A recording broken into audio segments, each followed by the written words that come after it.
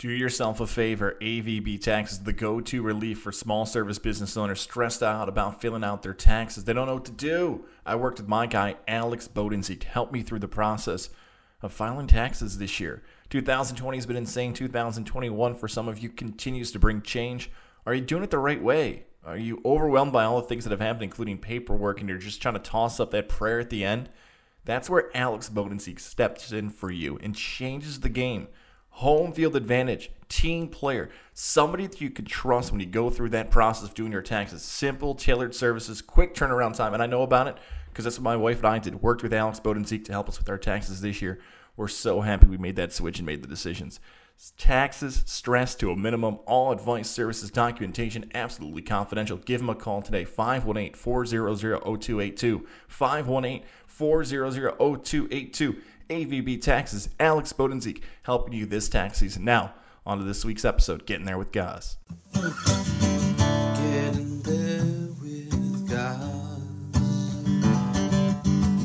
Getting there with Gaz.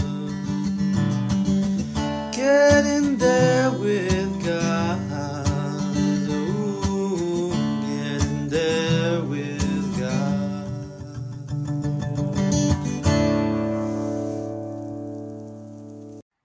Another episode here of Getting There with Gaz, talking about the careers, the backgrounds of athletes, media members, and in this case, a lawyer joining us, a legal expert, a legal analyst. Daniel Wallach joins us, and as Twitter's called him, New York's #1 Siberia reporter. Daniel, you're in Siberia. Before we get to all the sports wagering and sports betting, what? What are you doing in Siberia? Well, look, New York and the United States is a melting pot, right? You meet people from all walks of life. And as more and more Russian citizens emigrate to the United States and become naturalized citizens, you increase the likelihood that you'll marry one of them. And that's precisely what happened to me. I met this amazing woman, Natalia. That's a great Russian name, but I met her at Equinox Gym, which is a chain of fitness centers in New York, Florida. I met her at Equinox in 2013, fell in love. The rest is history. And now I'm not only traveling to Siberia occasionally, but I'm living here for certain parts of the year. I think, the pandemic has made many of us a little bit more flexible with how we, work virtually, remotely. So given that there's very few in-person meetings, even with local clients, I just gave my wife, a nice Christmas present of Christmas, New Year's, Valentine's Day, St. Patrick's Day, Easter, Father's Day, and maybe 4th of July in Siberia. And during this period of time, we bought an apartment. So we'll always have a second home in Siberia. And it's not as desolate. And it's remote, but it's not desolate. We're living in the third largest city in Russia, which is Novosibirsk. 2 to 3 million people. It actually has a KHL hockey team, and our apartment that we just bought is literally 1 block away from the arena. So just imagine if you're in New York City and you live on 33rd Street and 6th Avenue, 1 block away from Madison Square Garden, or in Albany, if you live near Jack's Oyster House, you can walk over to the Times Union Center.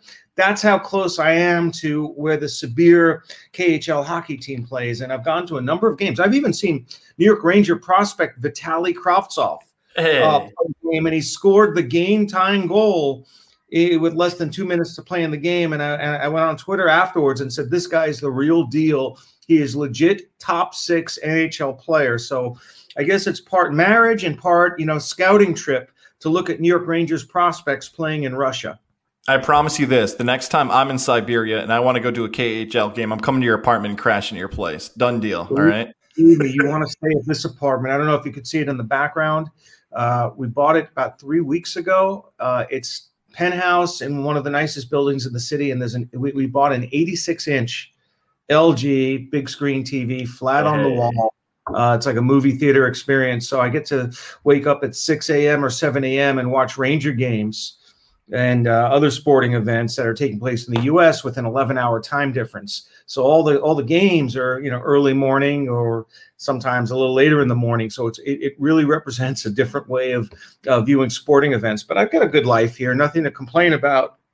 But when this stuff returns to normal, Gaz, when we meet with clients and there's some semblance of normalcy returning to our business life, I mean, I've got to be back in the U.S., 10 months, 11 months out of the year. My clients are all based in either Florida, New York, or other parts of the country. It's just this remote that, Zoom has made geographic locations really meaningless because all of our work in business and communications can be conducted in a Zoom call. And as long as you have Wi-Fi and a computer, you're good to go no matter where you are, even in Siberia.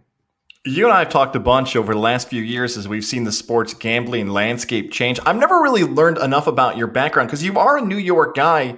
You attended Hofstra. Take us back to a younger version of Daniel Wallach when you were in college, what you studied, what was your original degree in, and what were you hoping to do at that point in your career? Well, I'm perfect. I'm probably one of the worst examples of career planning. I got into this accidentally. Look, I was always a sports fanatic. I had season tickets to the Knicks. I waited online in 1985 when the New York Knicks won the Patrick Ewing draft lottery. I was one of those thousands of people that woke up early the next morning to sign up for season tickets. So I was always focused on sports, passionate about the Rangers, the Knicks, the Giants, the Yankees, but I never figured out how to really connect my career as a lawyer to sports law. I just simply became another, lawyer who went through school, made law review, had excellent grades, but I had no, I guess specific career focus other than, signing up with a law firm that would utilize my talents. But I didn't really go after sports betting or sports law for the first 20 or 25 years of my career. I handled some boxing cases. I handled some, horse racing legal disputes. But what I became today at age 58, there was no sign or indication that this is what I would be doing as I turned age 50. At age 50, I had not handled a betting case. I had not written anything in the realm of sports betting law or sports law. I was a complete unknown. This is almost like, a walk-on.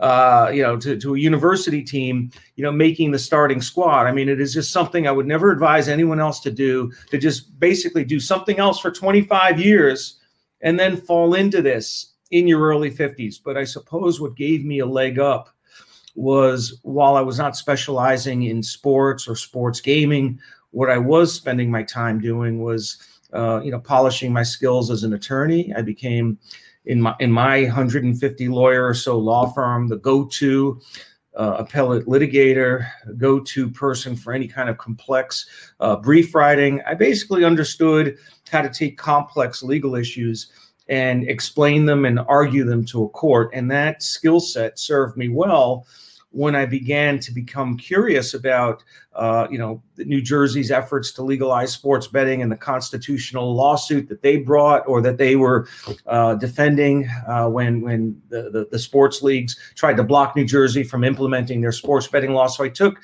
my knowledge of appellate practice and court procedures, which were basically honed over about 25 years. And I began to utilize that expertise and try to demystify what was going on in the New Jersey sports betting litigation for a mainstream audience. And I think my insights and my articles really started to gain traction and get me somewhat of an audience. I was interviewed for the first time in my career, and after getting a taste of several interviews from the likes, maybe you weren't one of the first ones, but I interviewed with a few radio stations in Houston and New Jersey. Was quoted in several newspaper articles, and I got the itch. I said, wow, this is fantastic. Maybe I should stick with this thing and just ride it out and be the go-to person writing about legalized sports betting. But it was never done for reasons of career advancement. It was simply because I was so passionate about this. And maybe when you go through a midlife crisis, you get a little bit older, you're doing one thing for 20, 25 years, maybe you feel like you're in a rut and you're looking for some new outlet to apply your creative, abilities such as writing. And I was able to marry my writing skills, my legal skills, and my experience in the courtroom and in the appellate court system with my love for sports. and sports betting was like a first cousin of sports, and it was like the perfect storm: sports wagering, and litigation practice. So it was one of those few instances where I had an in to the sports industry by being the, sort of the predominant or dominant legal analyst that would explain the intricacies of this case,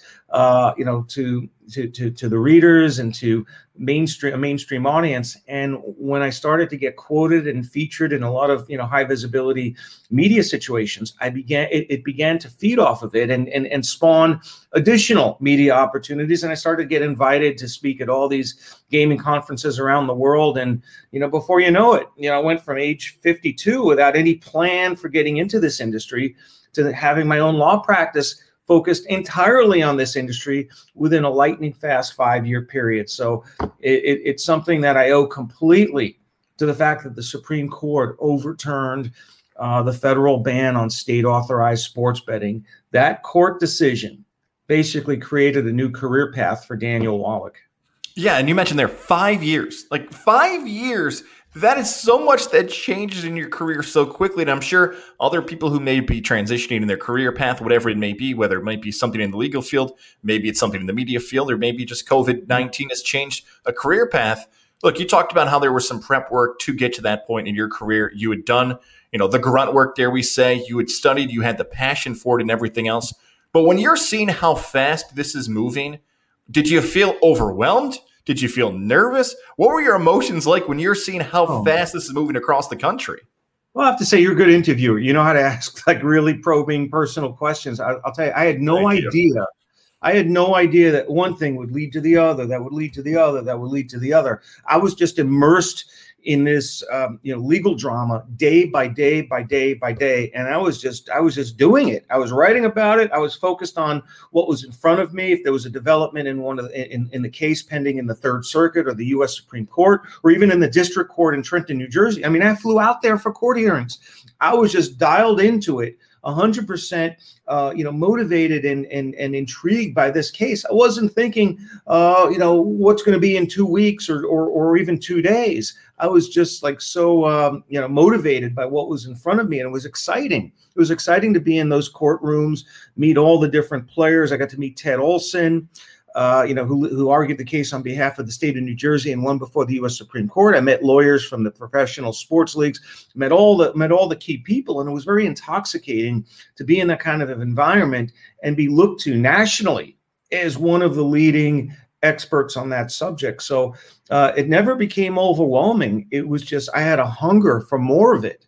Every time that there was a development in the case at the expense of my social life and my dating life, on a Friday night after work, after a full day of work, I parked myself at some, it was a Vietnamese restaurant in North Miami Beach, basically every Thursday, Friday, Saturday night. And that was my sort of Wi-Fi area where I could, type out these blog posts and write articles. And for about a 1.5 year period, I lived at this Vietnamese, joint that had the best Wi-Fi and no customers. And best of all, it was open until 2 or 3 in the morning. Now, you ask, why couldn't I do this at home? Well, it gets somewhat stilting and boring when you work just at home. I needed to be out somewhere, just like that, just like you can work at a Starbucks or some kind of other place of public accommodation. I needed to have some kind of a background environment that made me at least appreciate that I was, getting out of the house. So the entire run of the New Jersey sports betting case from 2012 to 2018, it was roughly a 6-year period. I was in the moment every day, day after day after day, figuring out, how could I best, explain this or write about this. I was never looking ahead too far. I enjoyed the moment. I lived in the moment. And when you're passionate about, something and have a lot of, just enthusiasm, for the topic at hand, that's the most fun part. It was a whirlwind, and it was just so much fun. I wish that case could have lasted forever. Because it really had intriguing back and forth, the pendulum swang back and forth, back and forth. New Jersey had lost 7 consecutive court rulings over the course of 2 different lawsuits spanning 7 years. And they kept getting back and going back and trying to figure out another way to thread the needle. And I was there, had a front row seat for every single one of those court hearings. And to your credit, the reason you were there is because you were doing a good job. If you weren't doing a good job, they would have found somebody else. It's credit to your work ethic and everything else. They kept coming back to you and saying, we want you here. You're the guy and everything else. So credit to you for all the work you put in. It paid off. I wish it were that easy. Nobody was saying to go there or paying me to be there. I was taking off of work. I had a full-time gig as a litigation partner at Becker and Polyakoff, which is one of Florida's largest law firms. And I was paid a decent wage, but I took a significant amount of time off. My traveling around the country, speaking at different conferences, there was a point in time, and I'm doing well now, and I was doing well before I started this sports betting gambit. When I was not even interested in this field, I had a good job, making a pretty good salary. I had very little overhead, and the moment I got into this sports betting thing, I started to travel the country entirely at my own expense. I went $30,000 into debt on my American Express card, and I had no idea how I was going to pay any of that off, because you can't just make payments of $1,000 a month. And I wasn't making the kind of money where I could write one check and just knock it off in one fell swoop. The payments or the balances kept getting higher, and higher. I had absolutely no backup plan, nor the choice. But you know what? I'm going to ride this thing out, because there's absolutely no way that I'm going to go back to my professional life at my law firm and handle the kind of cases that no longer interested me. I was in this until the end. And luckily, through a twist of fate, some advantageous court rulings, and some good friends I made along the way that have ultimately hired me, I was able to dig myself out of that financial hole and create a brand new career for myself. But none of it would have happened had the Supreme Court affirmed the Third District Court of Appeals decision and kept PASPA intact. Without PASPA being removed, I'm back at my old law firm, probably figuring out a way of how I'm going to pay. How the heck am I going to pay off all this debt? So I guess somebody was looking out for me. Somebody up there was definitely looking out for me. An amazing story for sure. Okay, so let's focus on, because a majority of our listeners are from New York, let's focus on the New York situation. There's a lot to get to on this, but I think for a baseline, let's start with this. We mentioned New Jersey a few times here. When New York sports fans are comparing themselves to their neighbor in New Jersey, what are the positive that New York wagerers and sports fans are seeing in comparison to New Jersey, if there are any? And what are the negatives, if you kind of know what I mean by this comparison? Oh, sure. I mean, you couldn't, they're like day and night. The New York versus New Jersey sports betting legal ecosystem are completely disparate. New Jersey offers not just the opportunity to wager at casinos and racetracks that number in excess of 10. The state of New Jersey also offers statewide mobile betting through probably a minimum of 20, 25 different mobile apps. You can open up accounts on FanDuel, DraftKings, PointsBet, William Hill, MGM. Any number of platforms are available there. It is a buyer's paradise. If you're looking for promotions, deposit bonuses, competitive lines, New Jersey is one-stop shopping, and one need not get into their automobile to drive to be able to place a bet. You can wager from home on your mobile phone, as simple as downloading one of the betting apps. New York, on the other hand, makes it a tad more inconvenient for sports bettors. When New York adopted its constitutional amendment for casino gambling in 2013, they wrote into the enabling law provision for sports betting, should it ever be allowed on the federal level. But the lawmakers were a little bit short-sighted at the time. They included a requirement that all the wagering has to take place within the casino, within the four corners of the casino. There was no provision made for mobile wagering. So New Jersey included mobile wagering in their constitutional amendment. New York did not. So as a consequence, New York sports betting infrastructure is limited to 4 commercial licensed casinos upstate.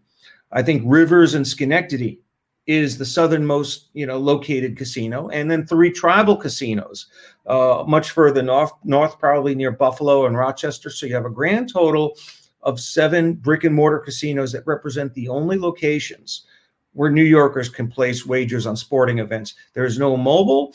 And if you live in the southern part of the state near New York City, it is a minimum 3-hour drive to get to Schenectady. By contrast, you're only a path ride, a bus ride, or a short walk or drive across the George Washington Bridge to get into New Jersey. You're less than 15 minutes away if you live in Manhattan, or even if allowing for some traffic, you're within 30 to 45 minutes of anywhere in New Jersey where you're going to need to be able to place a bet. So the opportunity right now is that for most New Yorkers, and i.e. those who live in the southern part of the state, it is much easier to gamble in New Jersey than it is to wager on sports in New York, because you'd have to go to Schenectady to be able to place a bet if you're a Long Island resident, and New Jersey is much closer. Yes, and we're taping this in April of 2021, and I bring this up for this reason. The world has changed a lot since those brick and mortar casinos and those tribal casinos. Those things have been set up to where we stand now because COVID-19 has happened.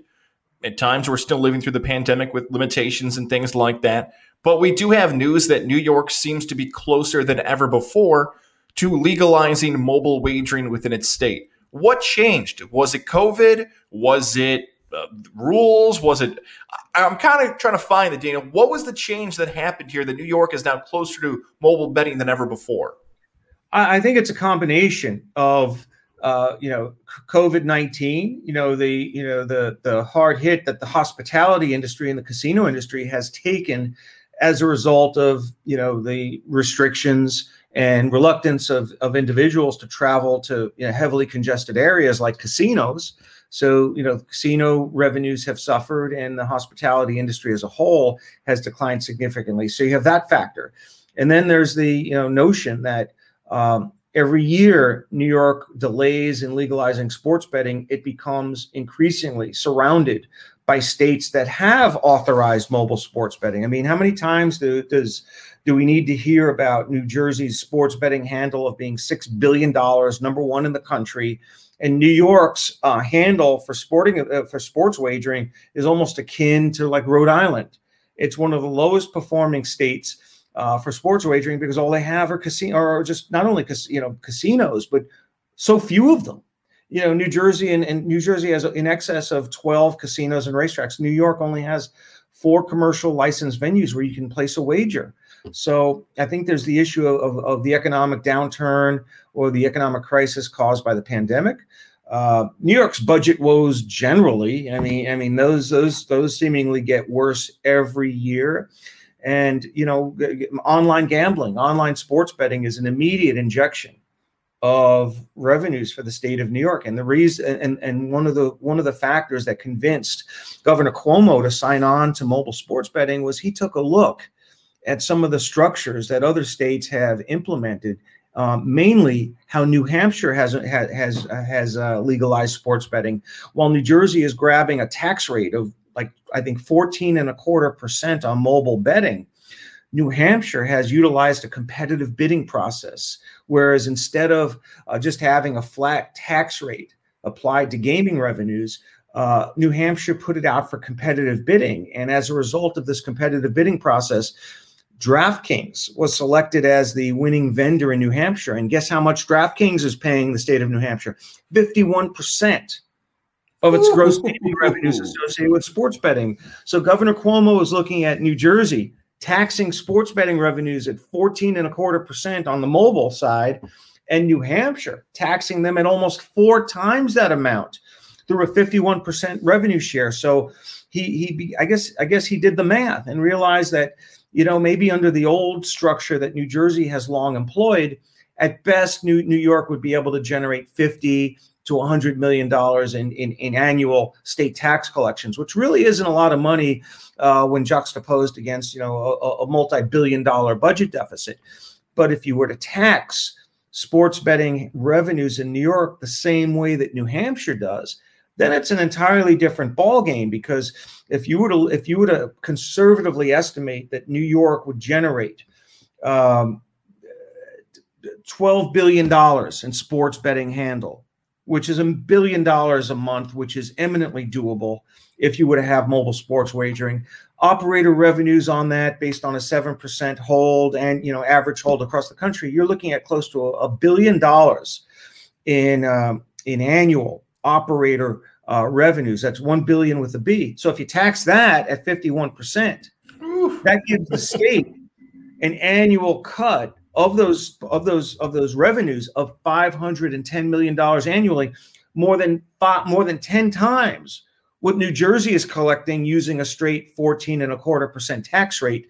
But of course, 500 million is not guaranteed because there's no assurance that the betting companies are going to bid it up to 51% unless one of them can get exclusivity. And New York's mobile sports betting law is going to guarantee a minimum of 4 mobile sports betting providers. So it's not a single source or a sole source situation where the winning bidder has the market entirely to itself and would, of course, gladly pay 51% without the costs associated with competition. So New York is hopeful that the bidding war will rise in excess of 50%, but there's no guarantee that it will. But I suspect that given New York's population size of close to 20 million, which is roughly 20 times the size of New Hampshire, that if you were to award 4 mobile sports betting slots, that would be akin to having exclusivity in a small state like New Hampshire. So I think the 4 companies that would end up being selected as the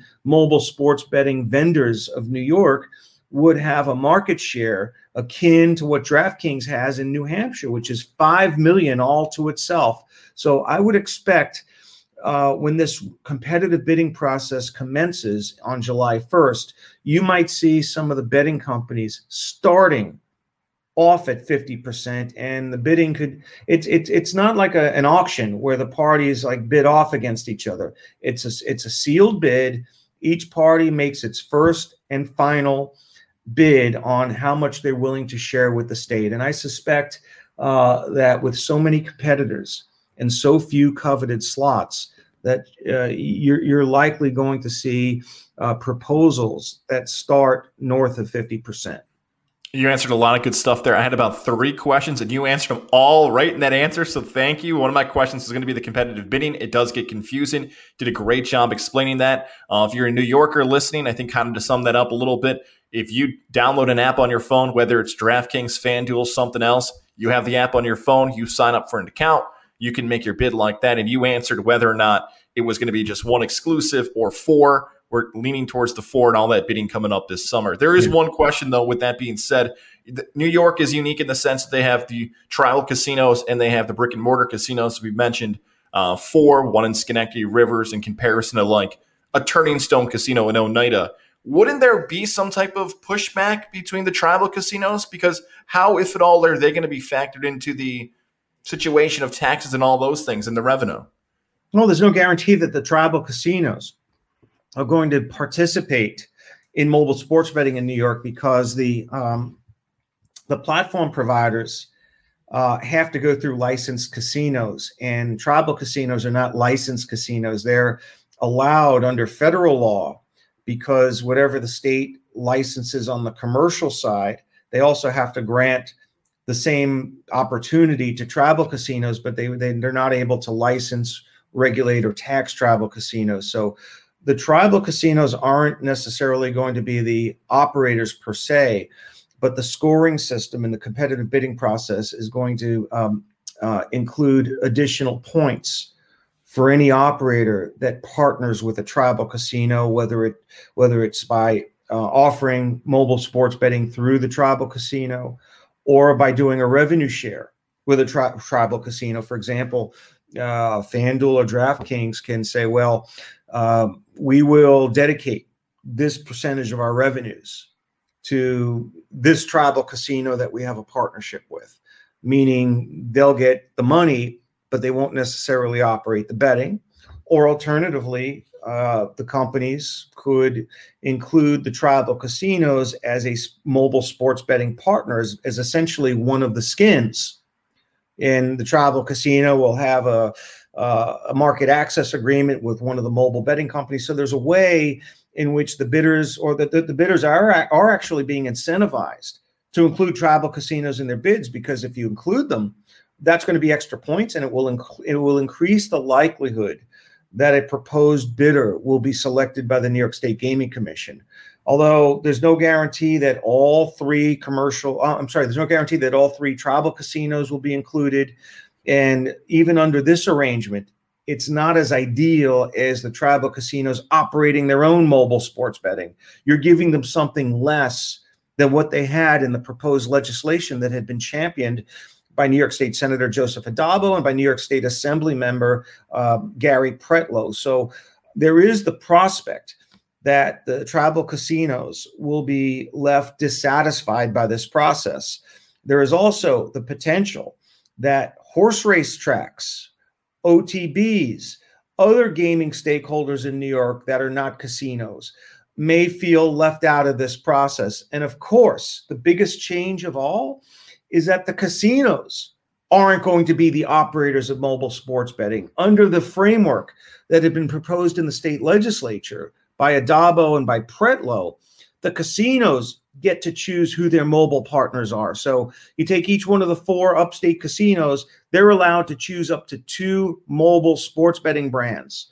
And they partner with those brands and control the mobile betting. Under the Governor Cuomo proposal, which has now been signed into law, the casinos have been supplanted by the state of New York. And now the state of New York, the government is the contracting party in the relationship with the mobile sports betting operators. So the casinos have been relegated to nothing more than a host of one of the computer servers. So if you're one of the 4 upstate casinos, you get paid a $5 million hosting fee for allowing your casino property to host the server that DraftKings, FanDuel, Barstool, or whomever will be using to process the mobile bets, because under the state constitution, all sports betting has to go through the casino. So in order to maintain the processing of the bet at the casino, there has to be a computer server at the site of the commercial casinos that processes the bets. And by having that structure in place, it guarantees that the bet is made at the casino for purposes of the New York State Constitution. But other than that, server siting, the casino has nothing to do with it. The casino won't be interacting with the customer.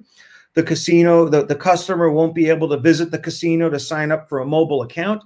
All of this is done external to the casino's involvement, other than acting as a host site for the server. So that becomes a complicating issue, because the casinos have gone from a position where they're going to be getting a revenue share from one of their mobile partners under the old proposal, and now they're getting no revenue share. They're just getting a flat $5 million annual fee, which might sound like a lot of money to you or me, but under the prior arrangement, they were guaranteed a stream of revenues from every single dollar of mobile sports betting revenues. And I would suggest that their expectation on an annual basis was to receive a revenue stream of no less than 8 figures annually, probably mid 8 figures annually, whereas under this proposal, they're getting only a fraction of that. So unless the casinos can themselves become the bidders or have their own mobile skins, they're the big losers in this process, and they may have, something to say about the legality of this process. So I think there are potentially a number of stakeholders that might take issue with how this whole arrangement has been structured, and that could end up in a court case. Okay, so with that being said, potentially with these obstacles in the way, a court case could be on the way. I don't think it's likely or preordained. It just creates a risk that some disgruntled stakeholder, it could be the tribes, it could be the racetracks, it could be the casinos, or it might even be any of the losing bidders. Because think of how you'd feel if you're a Barstool, DraftKings, or one of the entities that has a market access deal with one of the 4 casinos. You think you're in, and then the New York State Gaming Commission selects somebody else. So you've gone from, being awash in green to now having nothing, and to be a public company, a publicly traded company, which some of these companies are, to go from having an expectation of participating in the largest mobile sports betting market in the United States to being shut out. That creates a basically feast or famine situation and creates some volatility and a lot of unhappiness in the executive suite and at the shareholder level. So this could be sort of the law of unintended consequences, where New York, in a desire to maximize its tax revenues, has also potentially increased the legal risk associated with this structure by creating winners and losers. And when you have competitive bidding, inherent in the word competitive is competition, and competition means some win, some lose. And in this arrangement, there'll be far more losers than there are winners. Do you believe we're going to have this upcoming football season, so September 2020, fans being able to go on their phones and mobily bet in the state of New York? I know you've been waiting for this answer the entire interview. I'm going to make you wait just a little bit more because I want to give you the heads up. The NFL Draft Party is just 8 days away. Join us at Hooters on Wolf Road, April 29th, the NFL Draft Party getting underway. Godzilla Media's first live event. Join us. We're giving away prizes all draft night for the top 10 picks. Sign up right now, GodzillaMedia.com, and try to be our online winner. 10 picks. Whoever gets the most right online, top 2 prize winners get something really cool. Now, there at Hooters, we're giving away prizes for every pick. If you nail Trevor Lawrence, you're going to be entered to win that prize for the number 1 pick. Number 2, all the way through 10, your chances to win. Plus, awesome beer specials, great food, wings as always. Shout out to Dan and Ricky and everybody over there at Hooters. Give them a follow on Instagram as well, Hooters of Albany. Always doing great things. Hooters, love them on Wolf Road. Cannot wait. Just 8 days away from that event, the NFL Draft Party. Whether you're sticking around for 1 hour, 1 pick, 1 drink, the whole night, I can't wait to see you guys. Come support Godzilla Media. This is the way to do it. Join us on draft night. Live, Hooters, Albany, hanging out there through the top 10 picks and more. Now, I'll get you your answer. When can we legally bet on sports on our phones? Daniel Wallach, tell us. I don't think that that's realistic because of the time frame and the process associated with competitive bidding. Let me explain how it works. The governor may have just signed the budget bill into law, which includes mobile sports betting. But since this is going to be decided by a bidding war or competitive bidding process, the next step is that on July 1st or by July 1st, the New York State Gaming Commission, which is located near Albany in Schenectady, will publish its bidding rules, known as a request for applications. An RFA, commonly referred to in other contexts as an RFP, a request for proposals, which is just basically an invitation for bids. And the bid and the proposal or the RFA will set out all of the requirements and what kinds of details, extensive details, the prospective bidders are going to have to supply the Gaming Commission with. So the deadline for submitting a response to the RFP will be August 1st, and then the Gaming Commission will have 150 days to review the applications, interview the applicants, interview their executives, and then make a decision within a 5-month period. So measuring 5 months from August 1st, you're looking at the balance of calendar 2021, which basically means that there's almost no chance that mobile sports betting will go live in New York State before the end of this year, which rules out almost the entirety of the NFL regular season.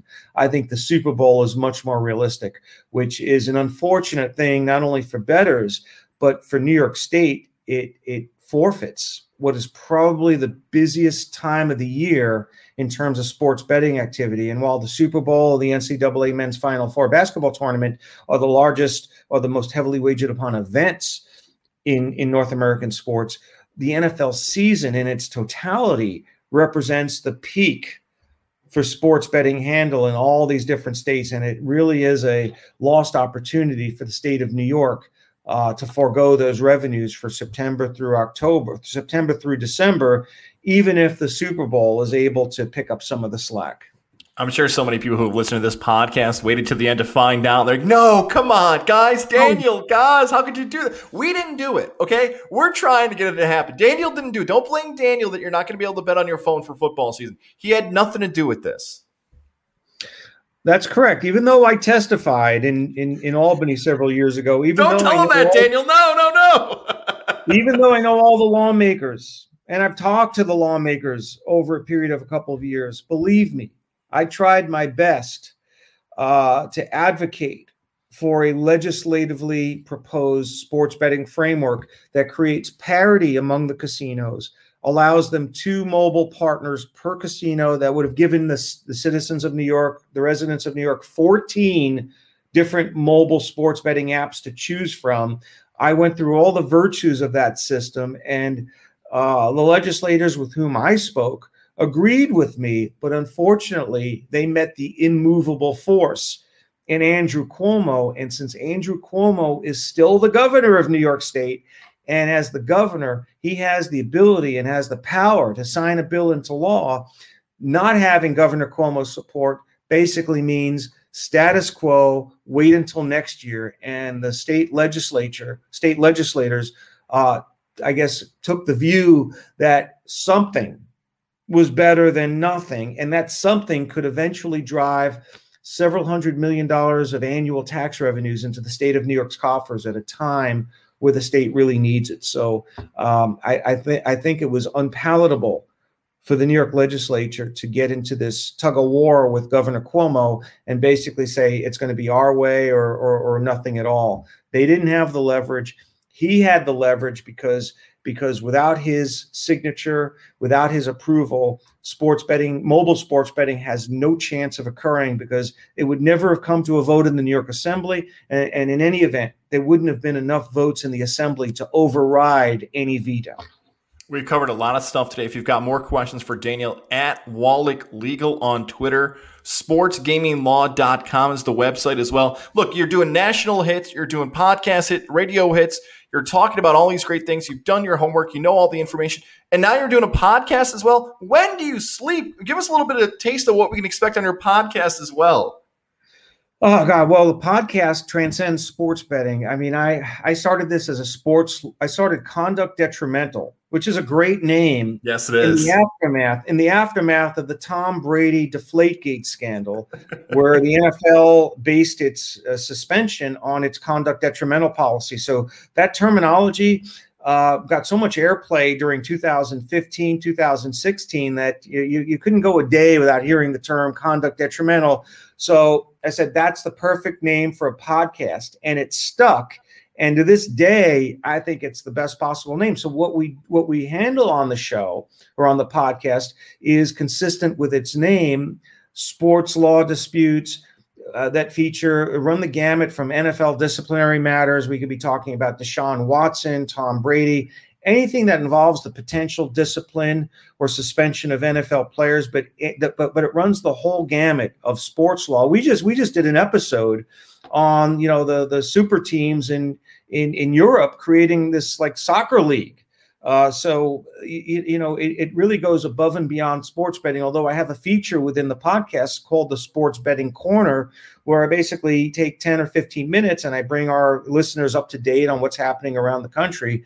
But it's like kind of escapism for me. It's one of the few avenues that I have, or few outlets that I have to talk about pure sports legal issues outside the realm of sports betting, because once I've gone into my own law firm, it becomes like an around-the-clock focus for me. I used to be a little bit more evenly divided between mainstream sports law and sports betting law, but now it seems the predominant amount of my focus is on the sports betting side. So Conduct Detrimental gives me an opportunity to kind of stay in touch with my former sports law self, which is going to come back very shortly. I think once I'm back in the States and some of the state legislative sessions are at an end, I'll be able to have more of an even allocation between sports betting and sports law. So the reason I'm able to do it all is, when you work for yourself, you can borrow from Peter to pay Paul. And what I mean by that is I could begin work at 10 p.m., 11 p.m. and just work till 3, 4 in the morning. I don't have to be in an office. No one is, other than my clients, no one is demanding that I be in a particular place at a particular time. So I have autonomy over my own day, but it comes at a cost of making it up at the back end, which is when most people are sleeping. Conduct Detrimental, by the way, is the second best name for a podcast behind Getting There with Goss. Getting There with Goss 1, Conduct Detrimental 2. I'll let you go on this, by the way. Getting There with Goss always ends with this. we ask for advice for younger listeners. We have a lot of younger listeners aged 18 to 22 who are in college, 23, 24 who are entering that professional work field for the first time. Give us your best advice, especially for some of the younger listeners who want to be you, to get where you are. This wasn't an opportunity 10, 15, 20 years ago to focus on sports wagering and sports betting and everything else. If there's a young student, law student out there who wants to do what you're doing, what's the best advice you can offer them? Well, I'm going to speak predominantly to the lawyers out there, young lawyers, law students, or wannabe lawyers. I didn't get into this right away. I didn't start my career post law school writing about sports betting and becoming an expert on sports betting. I became a seasoned attorney. It took about 20 years, at least 20 years, before I pivoted into something different. But it all drew from my experience and expertise, and substantive knowledge as an attorney. So I was able to take my skill set in my career with experience and apply it to an industry that I was enthusiastic about. So I guess that helps you if you're 15 or 20-year lawyer. But if you're a first-year lawyer, if you're in that age range that guys you just mentioned, I would suggest that if you're going to be looking at law schools, there are an increasing number of law school programs that offer, I wouldn't say specializations, but certificates in sports law that are good feeders to jobs in the sports industry. I think Tulane is a school that offers that. Marquette, UCLA, University of New Hampshire, Boston College, University of Miami. I think there are probably about 10, 15 schools that have dedicated sports law programs, and probably an equal number that have sports management programs. So at this point in your career, when you don't have the experience, I think to pursue an education that has exposure to sports industry issues, either through a law school program or a management program, sports business management program that focuses on the sports industry, at least that gives you some ideas as to how you can be relevant in these industries. Otherwise, I would just say whatever you're doing in life, it doesn't all have to happen in this moment. I had given no consideration, no thought to someday this is what I would be doing for a living. I was simply passionate about it, and I wrote articles in my free time for no compensation. I mean, I came across a guy on Twitter. I'm not going to mention his name, but he was a postal carrier. He was a postal carrier living in Kansas City, and he loved sports and sports law and began to moonlight for free as a writer for these various sports blogs.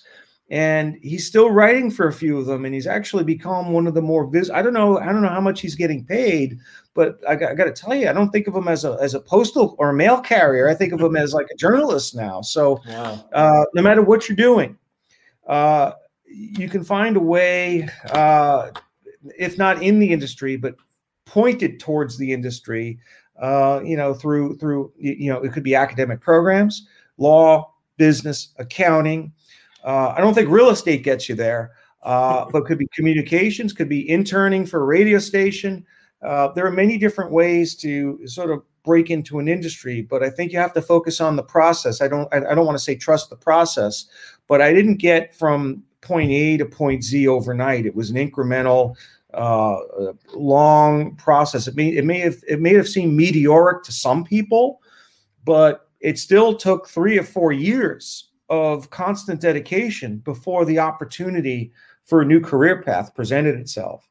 So I think you got to dive right in. And if you're in college or in law school, I would say join organizations, trade associations or local bar associations, any large group, large organization that could give you a platform to host events, to sponsor roundtables in which you invite industry professionals, and that's how you meet them. I mean, there's so many ways. I could write the book on this, but basically you have to be relentless and go above and beyond. And sometimes it takes dedication beyond the hours of 9 to 5. But I would say if you're 18 to 22 and you're in college or in law school, if the world may not be your oyster, but you can draw on this blank slate and pretty much make anything of your career that you want to, but you've got to start somewhere. And you may not get immediate results, but over a long, time horizon, you could get there if you stay with it. If you're talented and are extremely passionate about whatever subject or whatever industry you're pursuing. Well, when you write the book, I will write the foreword for you for spending all this time with me today. This has been awesome. I've learned a bunch. I can't wait to find out what the future holds for sports betting. It's not the answers that I want all the time, but I think we've got a lot more information. We're more informed because of you, and thank you for all the work that you've done. I appreciate getting to learn more about your career after all the other conversations we've had. Stay warm in Siberia. We're not done talking. I'm sure I'll call you in a few months and just maybe shoot you a text like, what does this mean? What does that mean? At Wallach Legal on Twitter. Daniel, thank you so much for the time, man. Sure, no problem. You know what time it is in Siberia now? It's 2 a.m. So I feel like Steve Summers on WFAN schmoozing, SPORTS, overnight. Here, you there. And that's right. It's like overnight radio. It is. It definitely is. Well, I'll sign off like Steve Summers. Oh, I forgot to sign off anyways. Daniel, appreciate your time, man. We'll talk again soon. Yeah, thank you so much, guys. Talk to you soon.